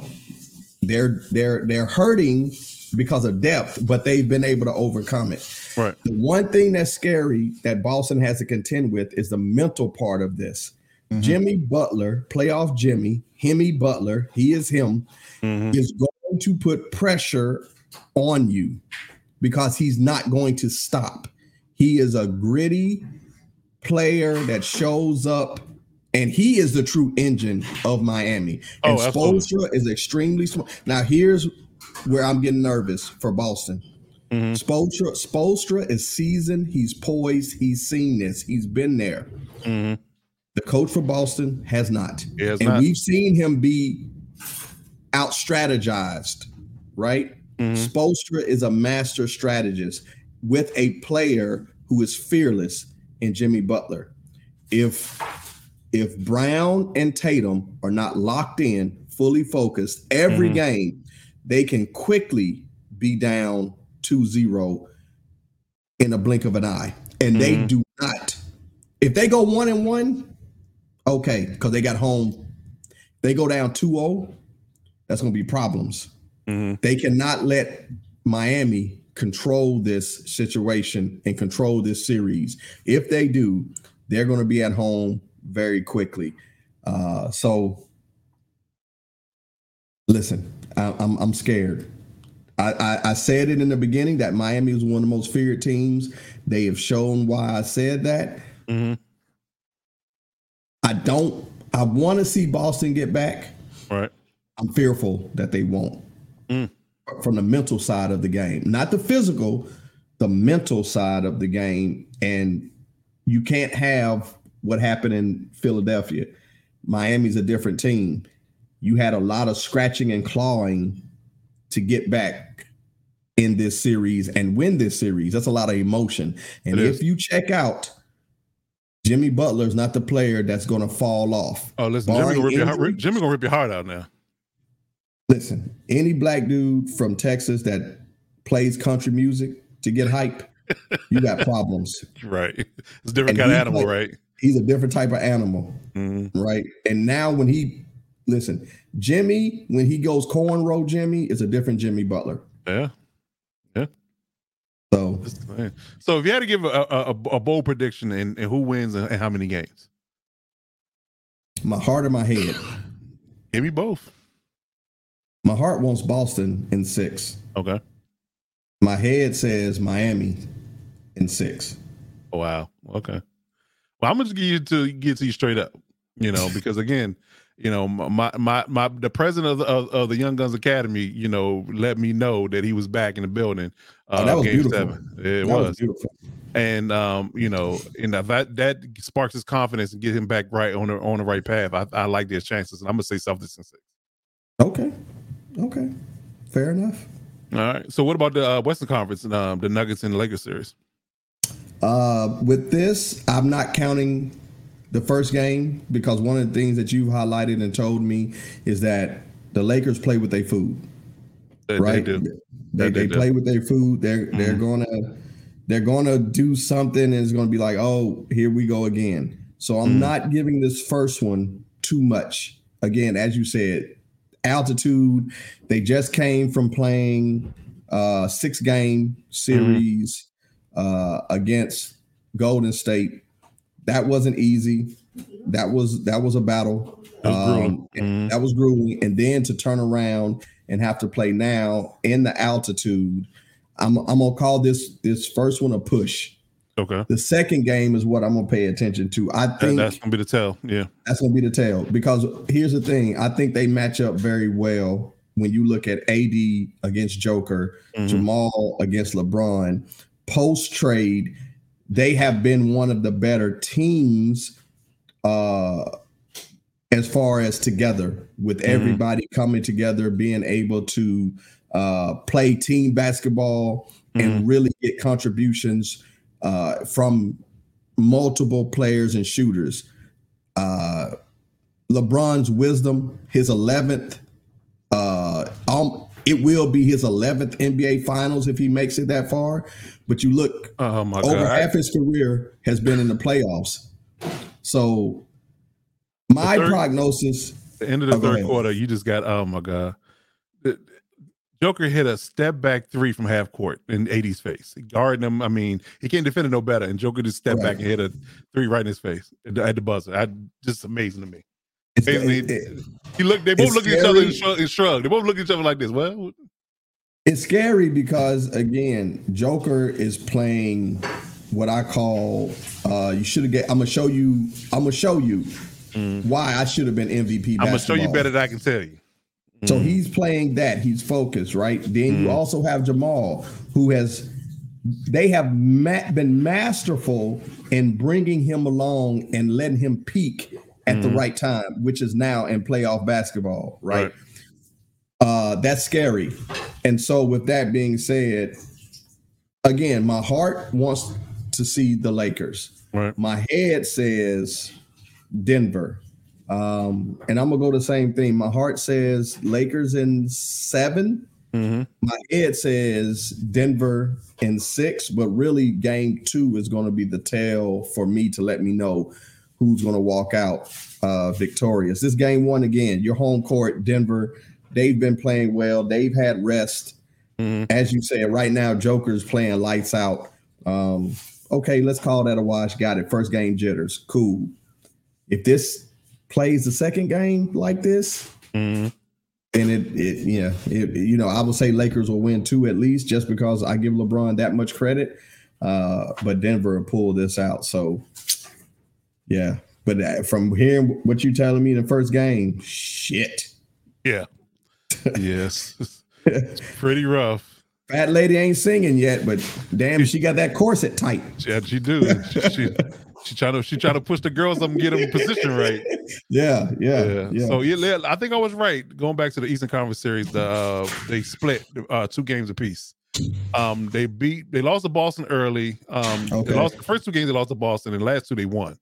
Okay. So it's 2 up, 2 down for them. So that was even series. Same thing with the Lakers and Nuggets. Now, but mind you, like I said, they got them games out the way early because the trade didn't happen yet. The last game they played each other was in January. So that was before the trade. So that was, it wasn't really a real true test about what we're going to see in this series. But yeah, I mean, I would say my initial prediction was Lakers in 6. Because we have some type of propensity to steal the first game from people the first 2 series, but unless we somehow or another pull this one out tonight, pause. I think it has to go 7, and I would trust a LeBron James, a focused and desperate LeBron James in a 7th game, over Jokic or anybody like that. So I would say for me, Lakers in 7. Okay. Lakers in 7. Okay. All right, let's take a quick break and we're going to jump into the NFL segment real quick and we'll finish up this here podcast as we are wrapping up episode 104. We will be back in a minute and a half.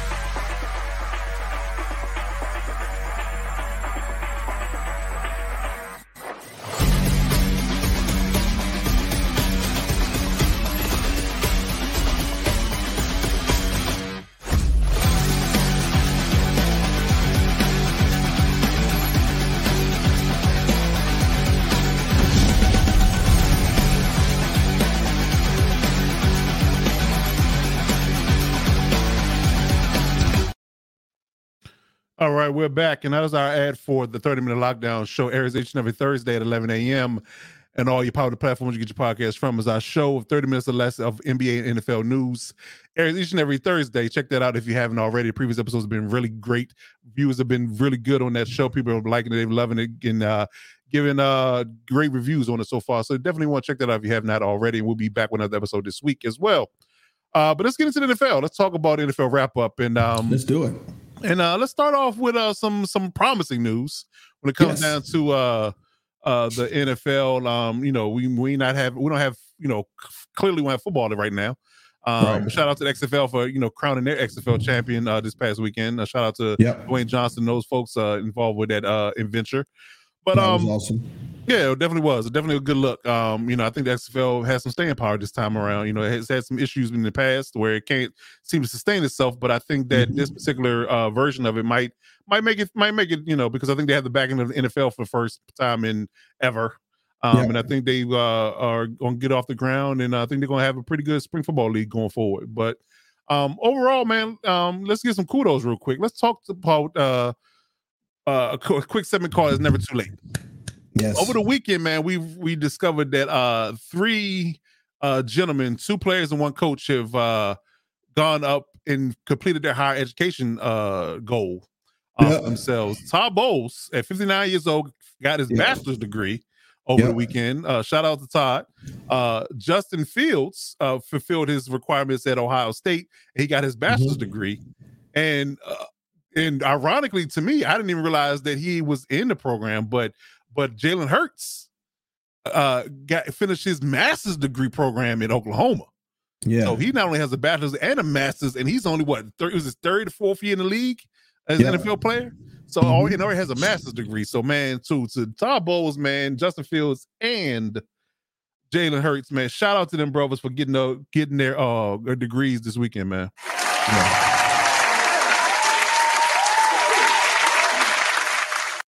And real quick, what I want to say about this, and I definitely think that it's one of those things that is becoming a really good trend, and nobody's talking about or ain't talking about enough, is that more and more people, in the back in the day, you pretty much understood, right, that once you went to the NBA or NFL, that was your life, right? You really wasn't really overly concerned about higher education. But what I'm noticing the changing of the guard, in a sense, with this newer generation, is that they're not only going to school and playing college football or basketball in its entirety, but they're going back and finishing their degrees. They're either finishing up while they're there. I've seen some kids do it in 3 years before they come out, or I've seen some people literally, have a semester or two left and they finish it up in the off season after they make it to the league. So I think this is a really good trend that's happening in the association and the NFL. And I think that is definitely something that needs to be celebrated. I think that everybody going back to and finishing their degrees and their programs is definitely something that we should be celebrating and honoring, man. It's not just about the game, but their upward mobility and their sustainability in life after they're done playing football or basketball in that regard. So, man, I think that it's definitely something that kids are doing that people need to be promoting. And I feel like that it doesn't give enough press, and I want to give it some here. So I think that people need to understand that there's something that is definitely needs to be celebrated and pushed as a narrative that is positive, and people should be looking to do. Just fulfilling obligations, if nothing else. You went out through all this, to take all these classes, do all this homework, and be dedicated to being a student athlete all this time. Why not finish it out? Why not finish it out? So, I mean, what are your thoughts on this particular aspect? Oh man, I think this is outstanding, right? I think this is something that is not talked about enough. It was quickly glazed over. It was, a blip and then passed on and moved forward. But when you look at this, for one, the representation of what can be, and especially being two quarterbacks and a former coach. Not a former coach, a current coach. Again, I love it for Todd Bowles because the headline of "It's Never Too Late" is powerful. You would have thought, being that he's an NFL coach, he did coach in college, that he would already had his degree, but he didn't. Kudos to that. But then, looking at Justin Fields and Jalen Hurts, I love the take that you said, that there's a new narrative that is happening, that is becoming starting to be a common theme, which is, yes, we're going to proceed to the NFL. We're going to leave early, but we're going to intentionally go back to get our degrees. And I do think with this, this group, these can be businessmen that come together and possibly come together to own a team. They got the paper. I like it.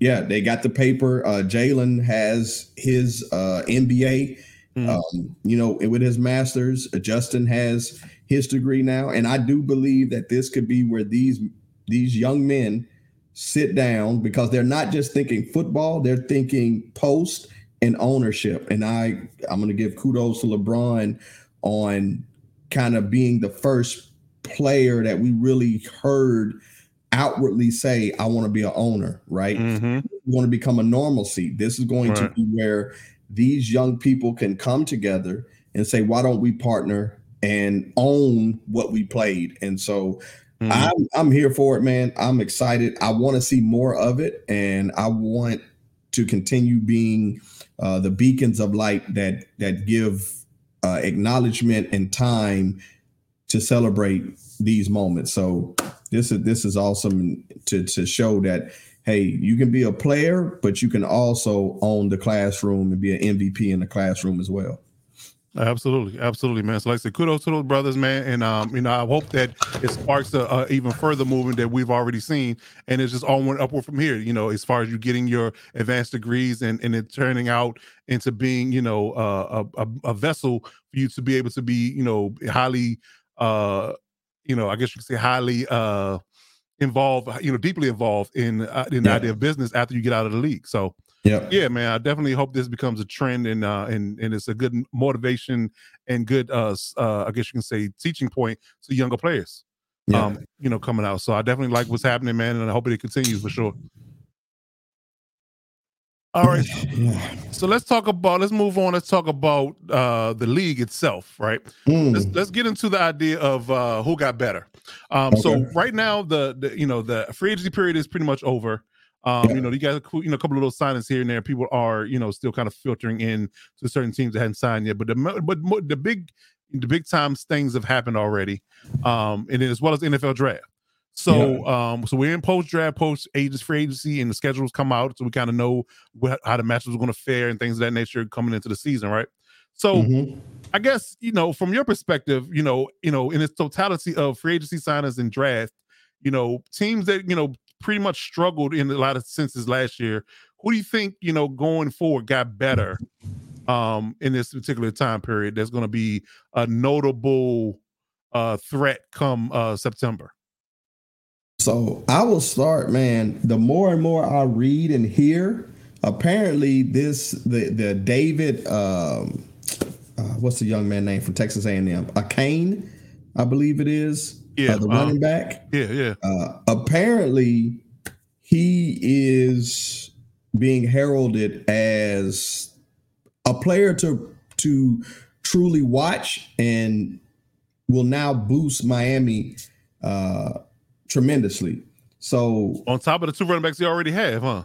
On top of the two running backs that they already have, because one thing we know, the two running backs that they have, one has definitely, unfortunately, been injury plagued, right? Yes. With Mostert. And so with what they're saying about, again, I think Miami Jeff Wilson too, a little bit. Jeff Wilson been a little bit banged up too, yeah.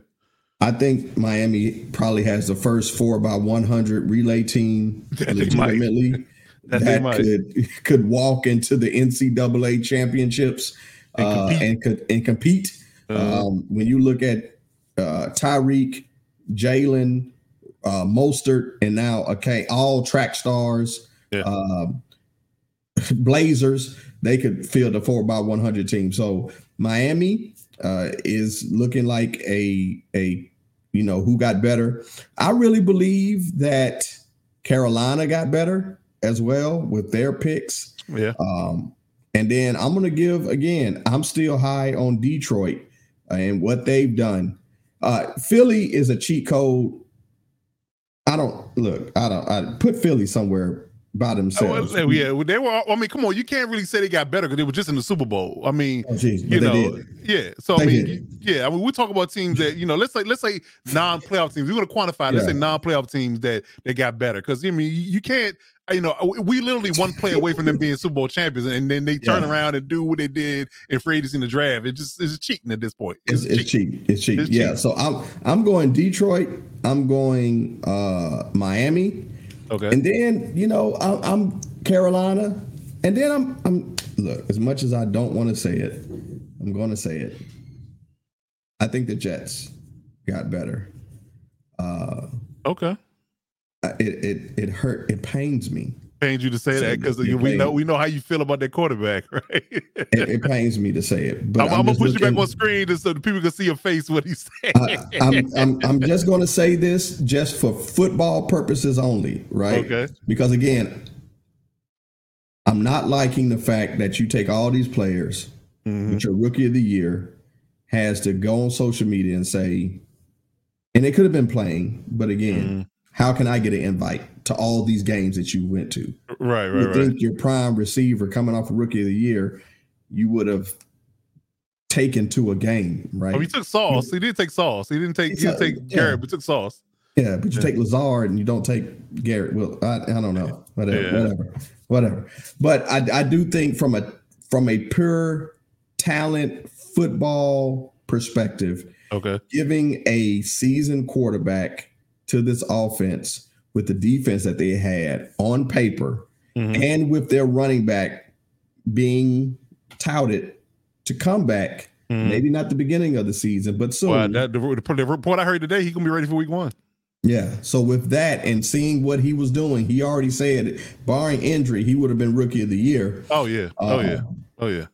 I think that again, that's a deadly offense on paper with that defense. So I say the Jets too. So those are my 4 teams who got better this season. Teams that didn't get better right now, I'm still holding on the Saints, kind of wondering what's going on with them. Denver, I'm wondering about them as well. And the Patriots are the 3 teams that I'm like, what are you doing? What are we doing out here?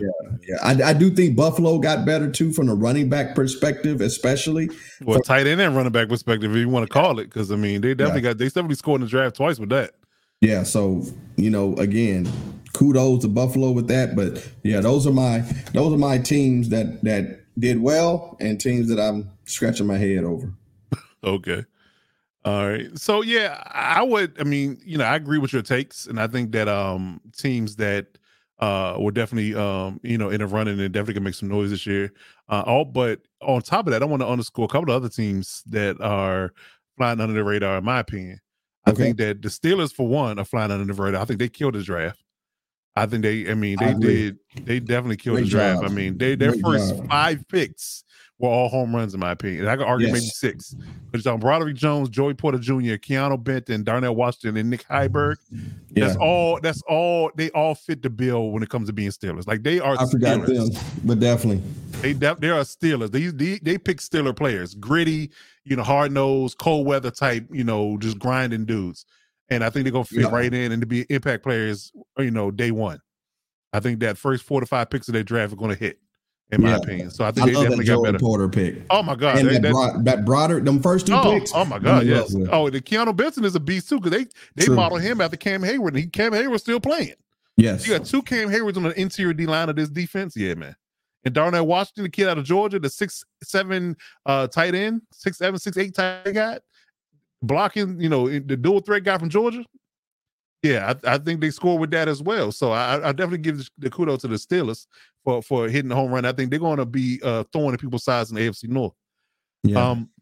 I feel like the Texans got better, astronomically better, in my opinion, in one season. Between the free agency signings they did and the draft that they killed, I think that they definitely are going to be a tough out for anybody. I'm not going to sit here and say they're a playoff team this day right now, but I feel like they're not going to be picking in the top 5 next draft. I don't think that's going to be it. I think they're going to, between C.J. Stroud being a quarterback, Dameon Pierce being a running back, they got a decent stable of receivers. Now, the receiving core is underrated. The receiving core is deeply underrated, and I'm just going to underscore that real quick, because the kid they got in the draft is slept on, and I was a little bit in my feelings because I hoped that the Chargers would get him, but but the fact that he's on the team, and it's so funny too, because I think that we talked about this. I think him and CJ Stroud are friends, and CJ asked he asked CJ to ask the team to draft him, and they did. Yep. He said, "I got you." So you know who I'm talking about Tank Dale. And Nathaniel Dale is his real name, but Tank Dale, they call him Tank Dale. So you got Robert Woods, John Mechie coming back from his cancer issue. He's coming back. So you got Mechie, Tank, Robert Woods, Nico Collins. You got Dalton Schultz at tight end, Amari Rogers, Noah Brown. I think they got a decent receiving core, man. On top of the fact they got Devin Singletary and Dameon Pierce in the backfield. They got Juice Scruggs in the draft as well as center. They drafted Keon Green last year. They got Tunsil at left tackle. Shaq Mason they traded for. So the offense is straight. Like, I think they're gonna be I don't say they're gonna be explosive. They're gonna be a really decent offense next year.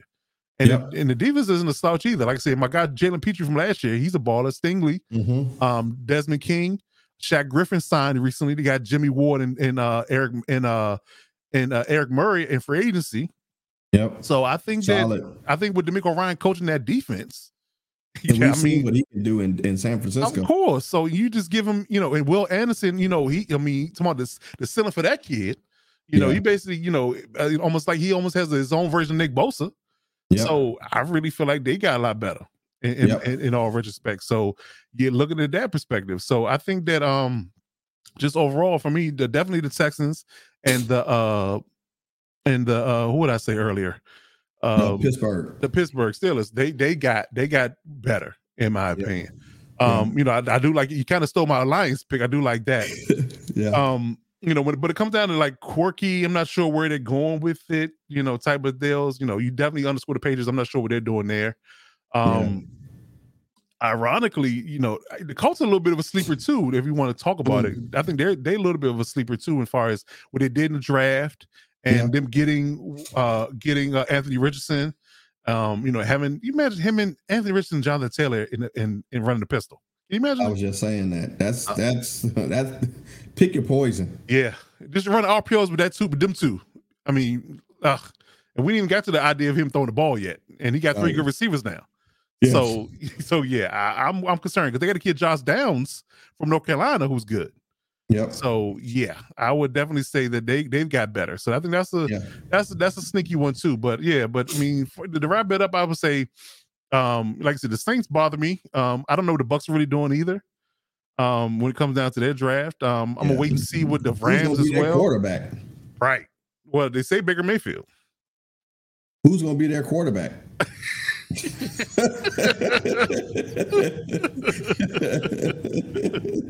Yeah, that's a good question. So I don't know. It's Kyle Trask and Baker Mayfield right now. That's the 2 leading men in the locker room. So we'll see. But yeah, just a little bit weird for me for the Bucks what they do. I'm gonna wait and see with the Rams. I think they hit on their first 3. The other picks is kind of like a wait and see because they're not household names. So I don't know if they just have something they see that we don't. You know, I don't know. I think that was kind of a weird draft. And overall, I think those are the 2 teams that stuck out to me. It was like, I don't know. Outside of what you underscored, that I'm not sure what they're doing just yet. Okay. We'll see.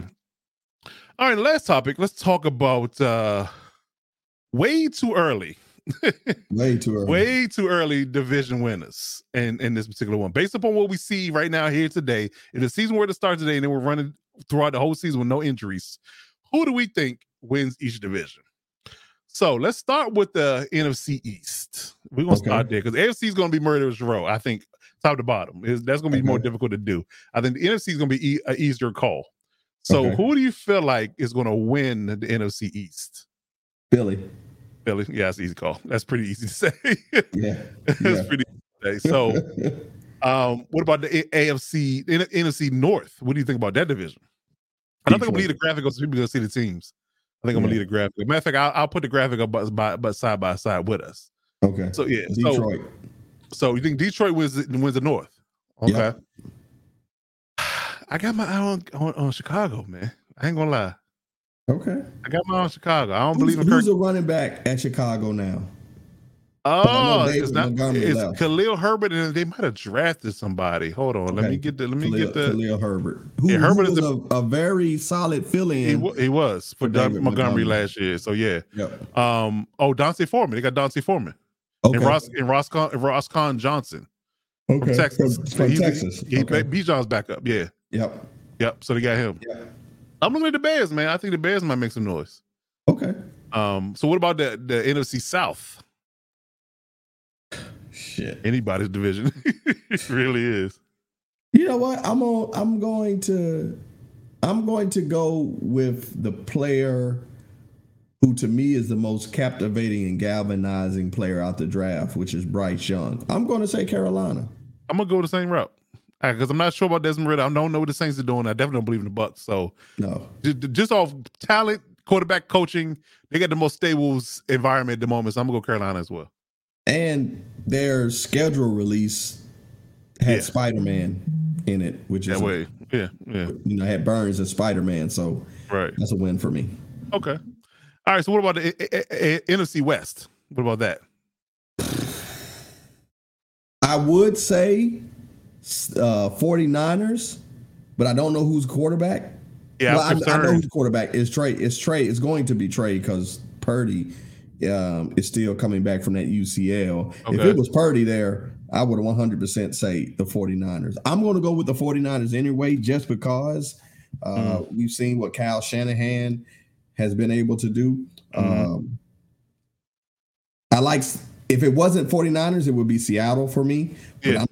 I'm gonna go with Shanahan and the 49ers, bringing back that defense. I'm gonna go 49ers. Yeah, I'm concerned about what the quarterback situation is with the 49ers, and I think both teams make the playoffs.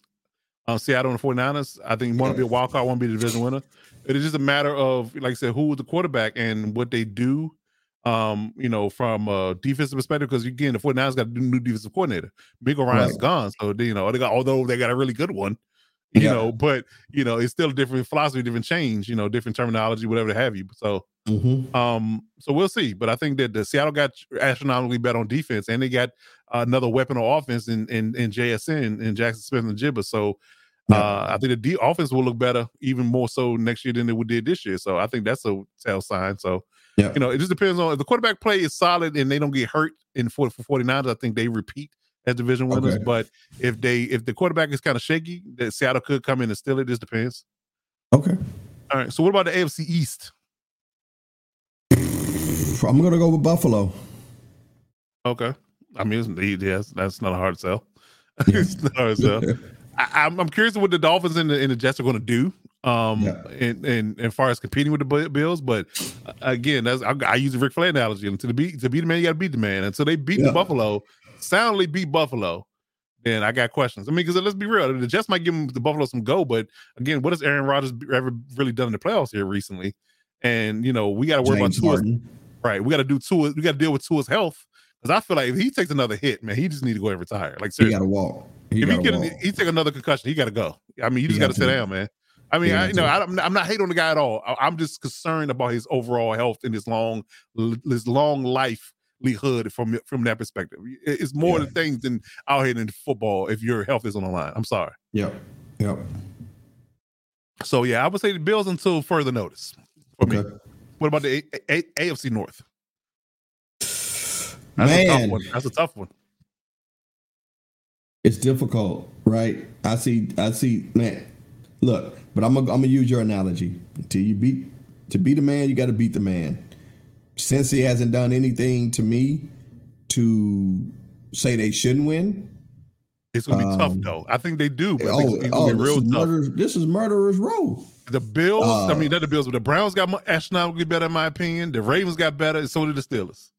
Yes, and so look, the winner of this division could be 500, and that could be the winner of your division. You might be right because you split. If you guarantee to split home and away when your division, then you're already up against it, and you're in the AFC. Yeah. So but right now you're gonna earn it. You're gonna have to earn it today. You're gonna earn that walkout in that division. But I'm right now. I'm going with Cincy. Okay. AD has 36 points and Jokic has 31. Jokic has 19 real boards and AD has 7. That's crazy stat line. Just give me an update. Just give you an update on it, dude. What's the score right now? The Nuggets are still up. I think it's 118 to 107. I think that's the score. I'm sorry, 110 to 121. 5 minutes left in the fourth. That's down by 11. That's gonna be hard to come back from. And Nuggets won't miss. Every 3 they throw up is going in. So it looks like the ocean. Yeah. All right, so going to the AFC South. AFC South. Who do you think wins that division? Man, you know what? I'm gonna run it back with the team that got hot at the end, Jacksonville. Okay, I like it. I mean, again, we don't know what Will Levis is going to do with him between him and Tannehill. The Houston's still rebuilding, and the Colts, we don't know when they're going to roll out Anthony Richardson out. I'm not sure. So I would say they're the most established team. So I think until further notice, I think they're the ones that should win it. All right, and what about the West, the AFC West? Come on. If I wanted to do a hot take, I could go, but right now, until you beat them, you got to run it back with them. I mean, you know me. Look over my shoulder and see who I rep. But I'm not until we beat KC, and I think we had a bigger chance to beat KC. Until we beat them, they're gonna be it. Yep, they're gonna be it. I definitely agree because again, you let them win off a retooling year. They won a Super Bowl off a retooling year.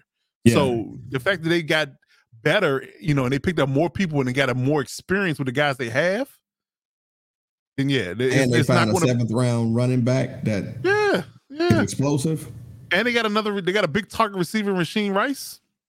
So Why did you give Mahomes Rice. Listen, That's what did Charlie Murphy and Rick James say in Chappelle's show? It should have never gave you money. Should have never gave you money. Right. Should never gave Patrick Mahomes any receivers. None. Not and especially not Rice, who was very productive in college. Very productive, and he's a red zone nightmare. I mean, he's a big target. Yes. He's a big target. I mean, his 50-50 catch rate is ridiculous. Mm. You know, I mean, he rivals people like Mike Williams when it comes to 50-50 balls. Listen, I'm scared to think about what happens with Rice playing with Mahomes because again, you give Mahomes certain receivers and you give him a young, hungry receiver like that, and you let him partner with Kelsey, Valdez-Scantling, and Sky Moore. Who Valdez surprisingly was effective and started to catch on with Mahomes. And so you got, like you said, Sky Moore, Scantling, now Rice with Kelsey. Yep. Yeah. And like I said, until you knock them off, they're gonna be it. Let's be real about it. Let's not be biased. Let's just be honest. Yeah. Don't overanalyze this situation. Right. Exactly. Yeah. Again, it's age-old adage, but until you beat a man, to beat a man, you got to beat the man. And right now, the Chiefs are the men. And I don't see the Chiefs losing until Andy Reid's mustache changes a different color. Now, the interesting thing about it is, now it's kind of a hot take, but the interesting thing about the whole thing is about the idea of Eric Bieniemy not being anymore. We're going to see, right? We're going to see. Matt Nagy's not an OC. Now, granted, I mean, you still got Andy Reid there, so I mean, it shouldn't be that much of a drop off. But you know, the play calling dynamic, how much of input Andy's going to have going forward, being that Eric B's not there anymore to do the game plans. Matt Nagy just makes my stomach hurt. I'm sorry. I'm sorry. So to recap, I think I've had this right. The Eagles, we both agree the Eagles will win the East. Yeah. I got the Bears, you got the Lions in the North. We both got the Niners until further notice in the South, in the West, and we both got the Panthers in the South. The West, Niners, South, Panthers. Both got the Bills in the East. We both got the Bengals in the North. The West, we got the Chiefs, and in the South, we both got the Jaguars. Okay. All right. So anybody listen to this on live or replay, hold us to it if we wrong. But again, it's way too early division winners. So we haven't even played it down. They even had OTAs yet. So we'll see. Exactly. All right, so that's a wrap up the show, man. I appreciate everybody coming through, listening to us, and hanging out with us for the duration of this show. Give you a little bit extra time this week because we went off for a week or so. But we'll be back next week as always with news and views of NBA and NFL sports world. But in the meantime, until next week, I'm Coach Divas. That's Coach Kurt. Until next week, we'll see you when we see you. Step up and lock it down.